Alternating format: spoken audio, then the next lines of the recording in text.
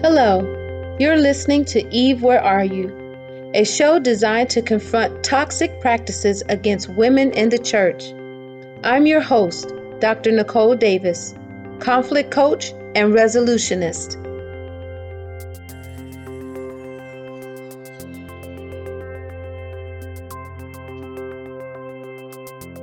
So recently, I had the opportunity to be interviewed by Black Authors Matter TV. We sat down and we talked about women in the church and women in ministry. And in having this conversation with two women that I was meeting for the very first time, it fascinated me that their stories were so identical to so many other women that I have talked to over the years who are experiencing the very same things. So let's go in and listen to it right now.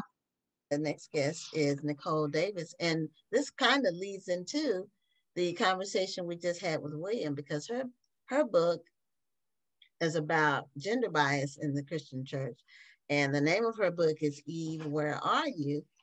And she's going to tell us what there you are, and we can hear you as well. Hi, how are you doing, I'm Nicole? doing well. How are you?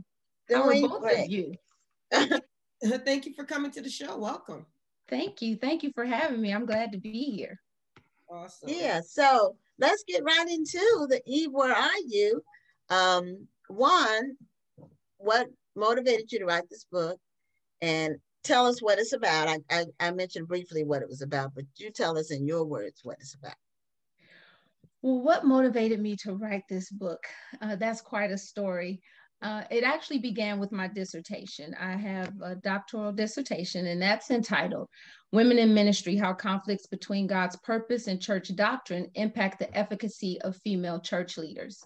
And so, even in my choosing to write about that, that wasn't actually my choice. I wanted to write on leadership from a federal government perspective. I work for the federal government. I'm prior military, and so I have a natural interest in that. But during my huh? So we have a lot in common. Yes, I've heard you talk about it. Yes, and we can talk about that at another time.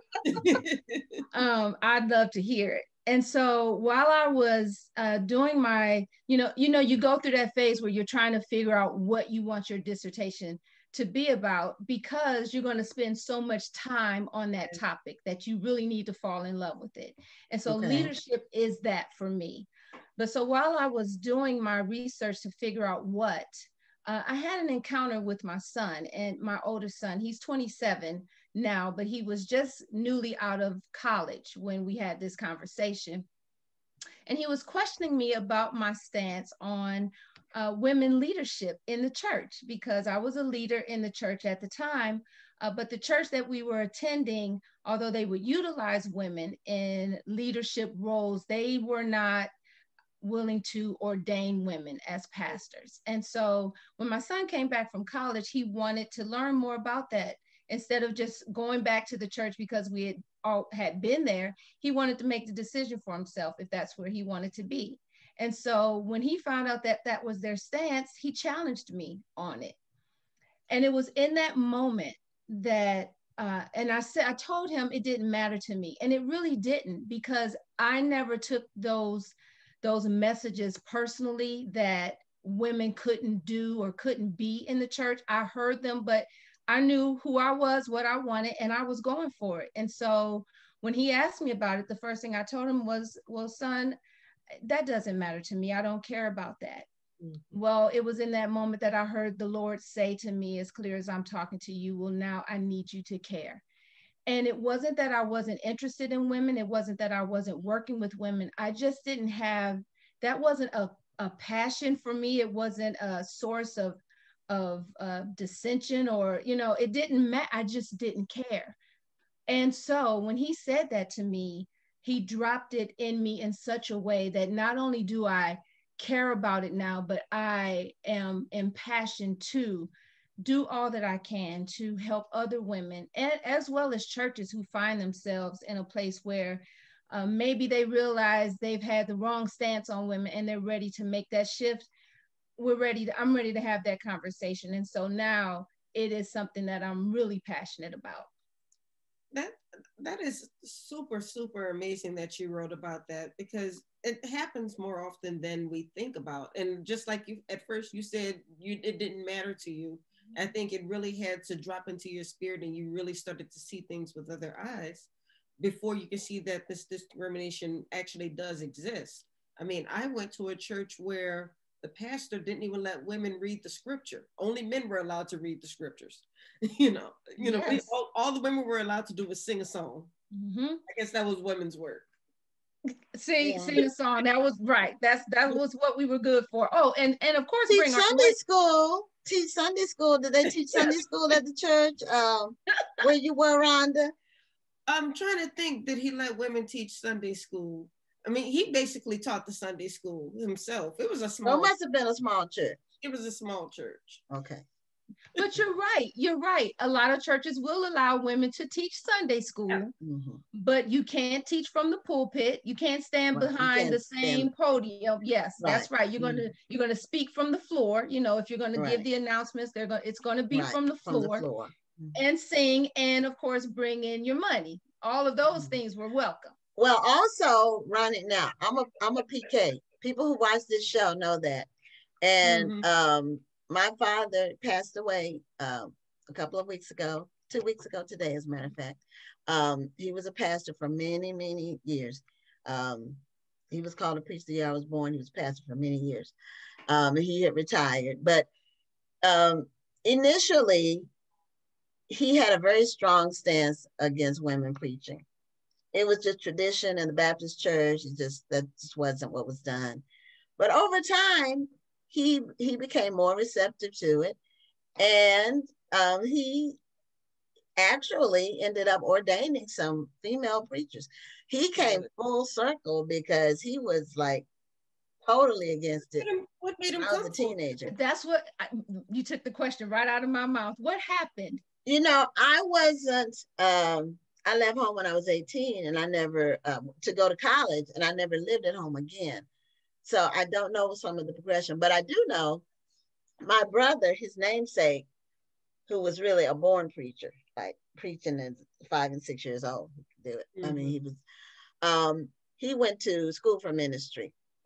And in the seminary where he went to school for ministry, there were several females in his class. He went to, he got his master's at Howard. So I think my brother's exposure to going to school with female preachers helped enlighten my father. And some of those women were the first women that preached at the church, the women that my brother went to school with at Howard. So I think he just realized that women have more to offer than just singing and teaching Sunday school. And as I used to tease him about years ago, but I've said this to other men who still are living in the dark ages on this particular issue.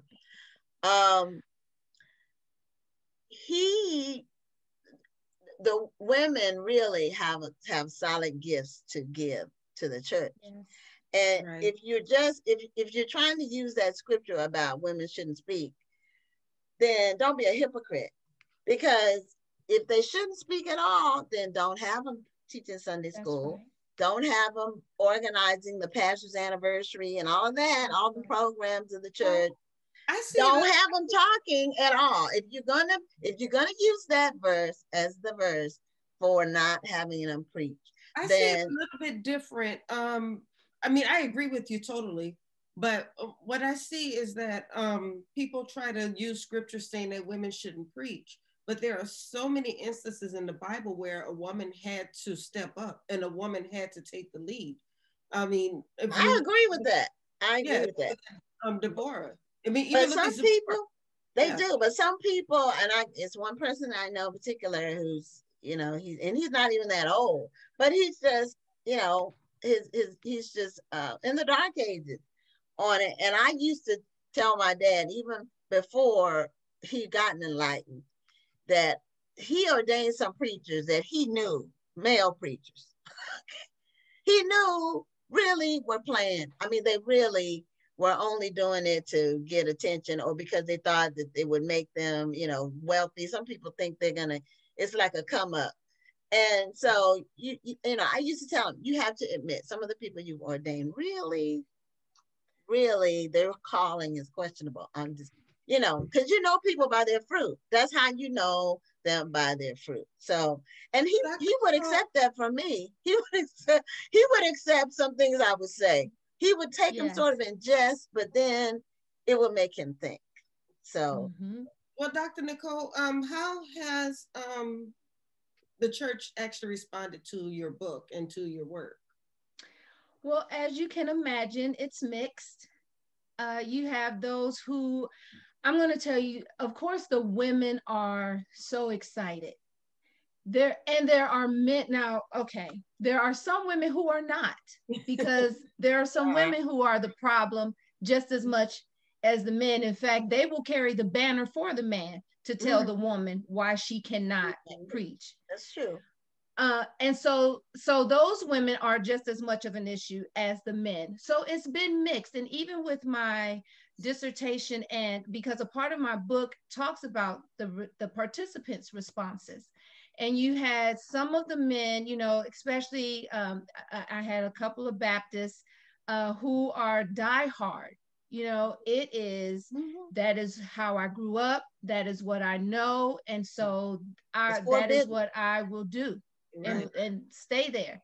But what I learned also in that is a number of these pastors who are much older now, if they didn't have a son, or if their son isn't interested in preaching and the gift is on the daughter, they really have no choice. And it's only when it hits home that they are forced to really have to deal with it. Like you said, Gwen, you had an insight with your dad that most women would not. And so you could plant seed and say things to get him. He might not have moved in the moment, but he certainly was thinking about it. Right. And so that's what's going on now. Men who would not have changed because of life situations and the reality that the men either aren't competent, they're not there, or the women are who are available or are in the family. And if you want your church to go on, what are you going to do? Right. Well, I feel like I tell people this: God can call anybody. If God can make a rock cry out, and if God can make an ass talk, he can call a woman to preach if he chooses. And it's not for me to question someone's calling, other than if they have horrible fruit. Some people either they weren't called, or some people are called and then they go astray. You know, they go on the wrong path, and they need to be still for a moment and stop leading the people when they are really struggling with their own sins and issues and all of that. But you know, the body of Christ needs everyone. There's no, I mean, there's too much to be done to say, we're going to eliminate a whole gender of people. And if it was forbidden, it would be explicit in the Bible. It wouldn't be subject to interpretation, like thou shalt not kill, thou shalt not steal. It would be a thou shalt not if it was forbidden.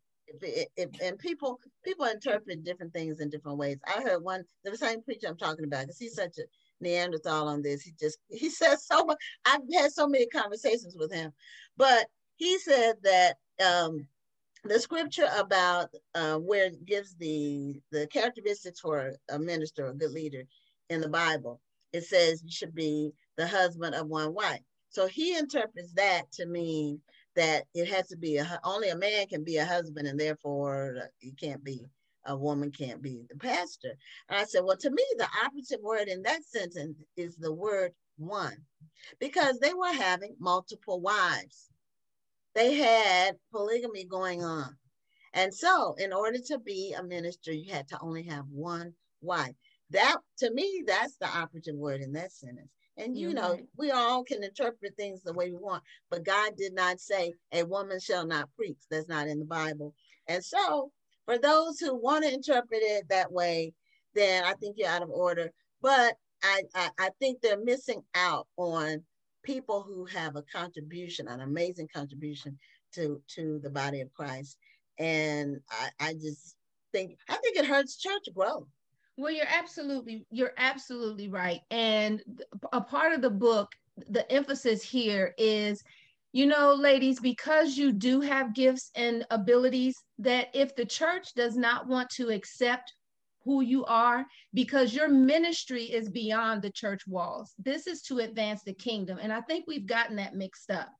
We look at church work, and it's not kingdom work that we are focusing on, which we can do that anywhere. We are the church. We've made the building where everything has to happen. And I want to get women to think differently about what it is that they have to offer, because if the church is not going to accept you, then why continue to be there, and why continue to be stifled in what it is that you have, and why continue to struggle with who you are? And if what God has put in you is for his glory and is to be used to help others, because that's really what's important here. The leadership aspect of being in the church, to me, and what I have learned and discovered through reading and looking at the scriptures contextually, Jesus said, if you want to lead, you must serve. Right. And the ones who are serving are the ones who are the most influential. And if that is what's important, why does it matter if it's a man or a woman? I don't get that. And it is hindering and impeding the growth of the church. And you know, many people are leaving, especially women, because of this very thing. Well, also, if God called you to do something, be it ministry or whatever God called you to do, you are compelled to do it. Now, then the fact that it might be a bad preacher or whoever doesn't accept it, if God calls you, you are compelled to do it. Otherwise, you are going against what God wants you to do. And he will make the way. If he's called you, he will make the way for whatever he's called you to do to happen. Yes. So, and think about it. What woman in her right mind would put herself through the sheer hell of being rejected and ostracized and marginalized? Who would just choose that? Right. It doesn't make sense. Right. And so for us to overlook that, so I can look at my own life and the ministry walk that I have gone through. There have been many times, who doesn't want to take the path of least resistance? You know, let's just not, I don't want to go through this. Right. But something inside, you know, you just, it won't let you rest. It won't let you be comfortable. And it happens in both men and women. Right. It does. And it doesn't take anything away. I don't know why some men, I don't know if it's a competition, if they see it like that. It doesn't take anything away from a male. If you're a man and you're called, a woman who's called is not going to threaten you. You all are both have the same goal, which is saving souls, bringing people to the body of Christ, changing people's lives, you know, ministering to those who are less fortunate. You all have the same goal. So what is the problem? I had the same man, because I had a lot of conversations with him. He used to be in my office building, and his church was in the office building, so we would have conversations often. Because I'd be like, well, what is it that you, and he said, well, for example, when he goes out to visit the sick, or he might have to go into some situations where it's really not safe for a woman to go to.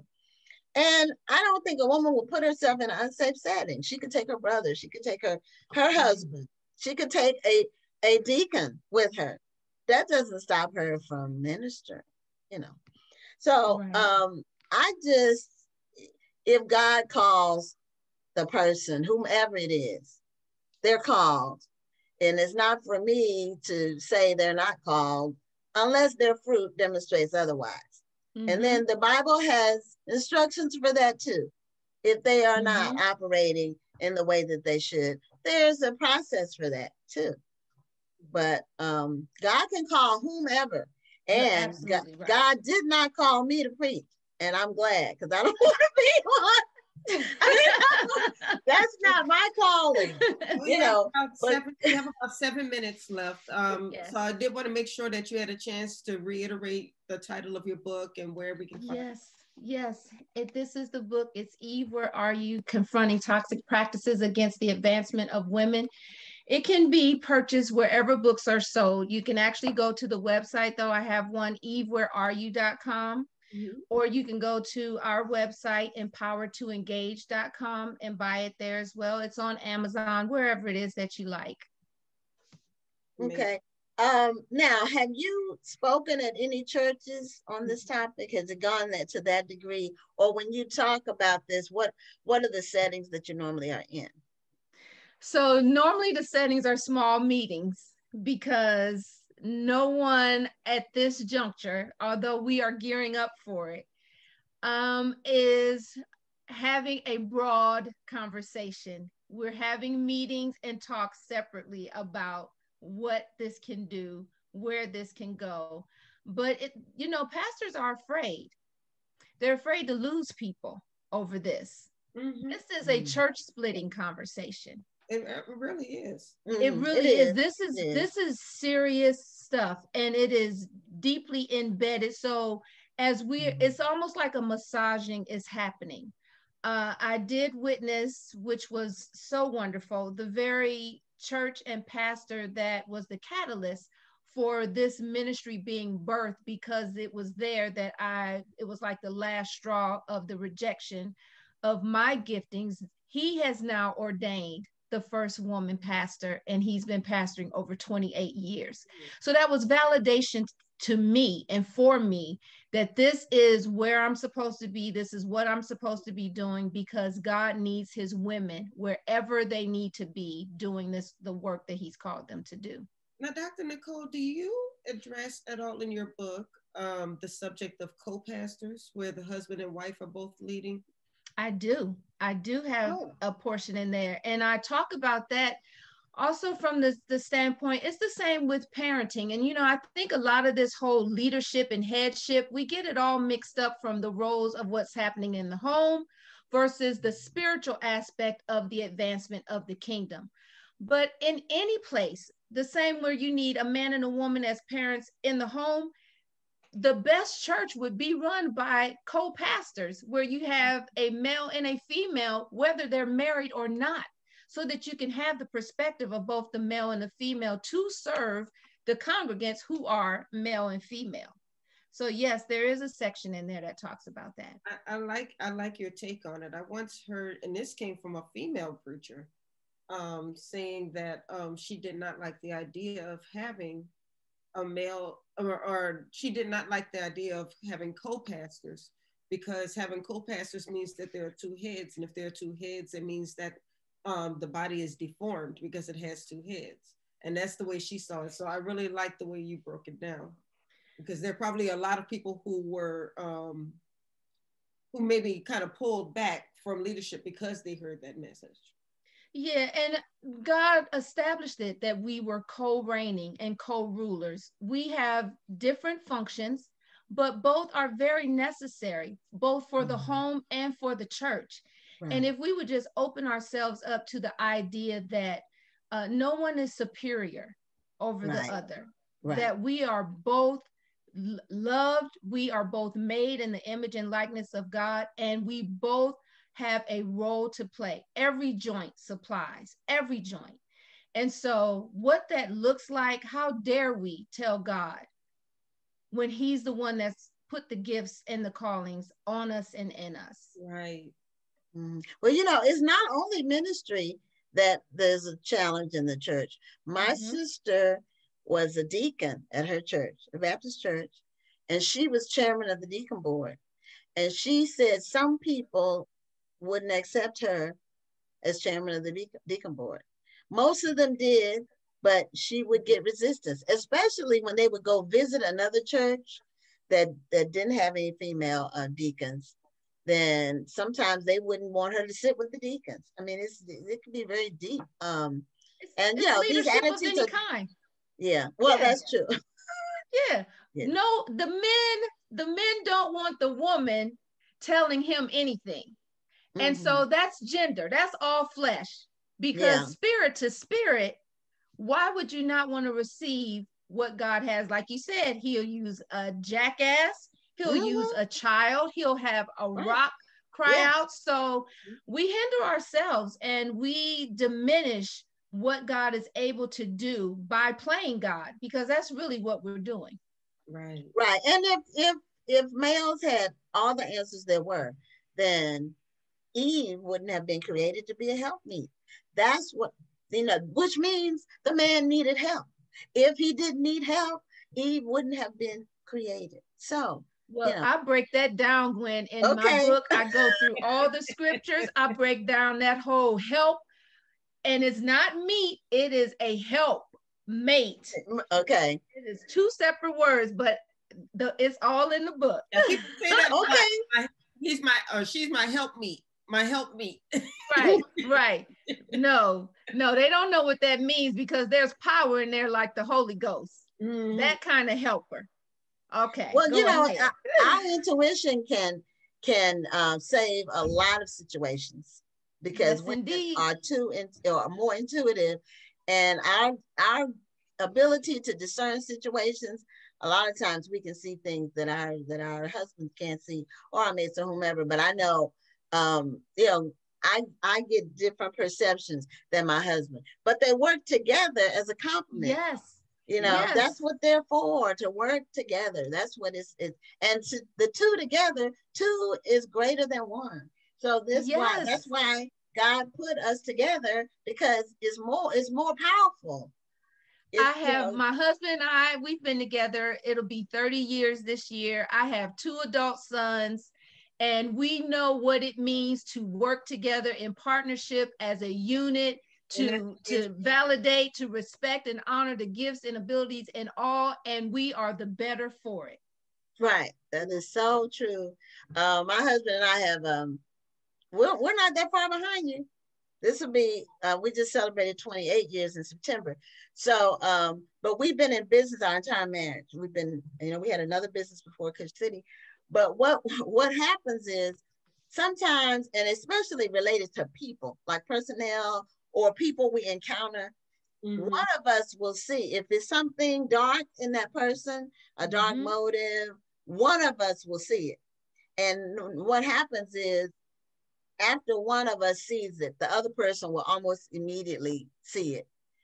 But that way we don't miss anything. And I've been fortunate. My husband was never chauvinist or anything like that. He respected me. He knew about me before we met, and he had already mapped out how he was gonna. He asked me. He didn't really ask me. He's on the first date. That was when he said we're supposed to be married. And I thought he was crazy. The first date, but he had been following me. I mean, not following, like stalking, watching me, because I was a public person. I was doing a lot of writing and doing things in public, and he was paying attention. So he was watching. So anyway, he was right. He was right. But at first I was like, oh my God, I'm out. He's got me out here. He's driving. He knows where I live. What in the world have I gotten into? But anyway, it's 28 years later. And really more than that, because we dated for 2 years before we got married. So anyway. As fun as this conversation is, we have to remind everybody how they can get your book. Yes, go to my website, ewhereareyou.com or empoweredtoengage.com, or wherever books are sold. You can also, I'm on Facebook, Instagram, Twitter. I have a podcast by the same name. We go over all these scriptures. My husband Tony and I do it together. Nice. So that you can have both perspectives, because we know how important that is. Or send me an email, info@empoweredtoengage.com.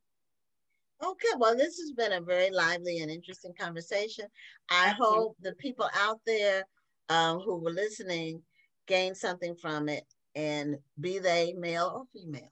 So thank you so much, Nicole, for being a guest on Black Authors Matter TV. Thank you, Nicole. I had a great time. I'll be checking out your book. Yes, let's talk about it. Okay. Okay. All right. Take care.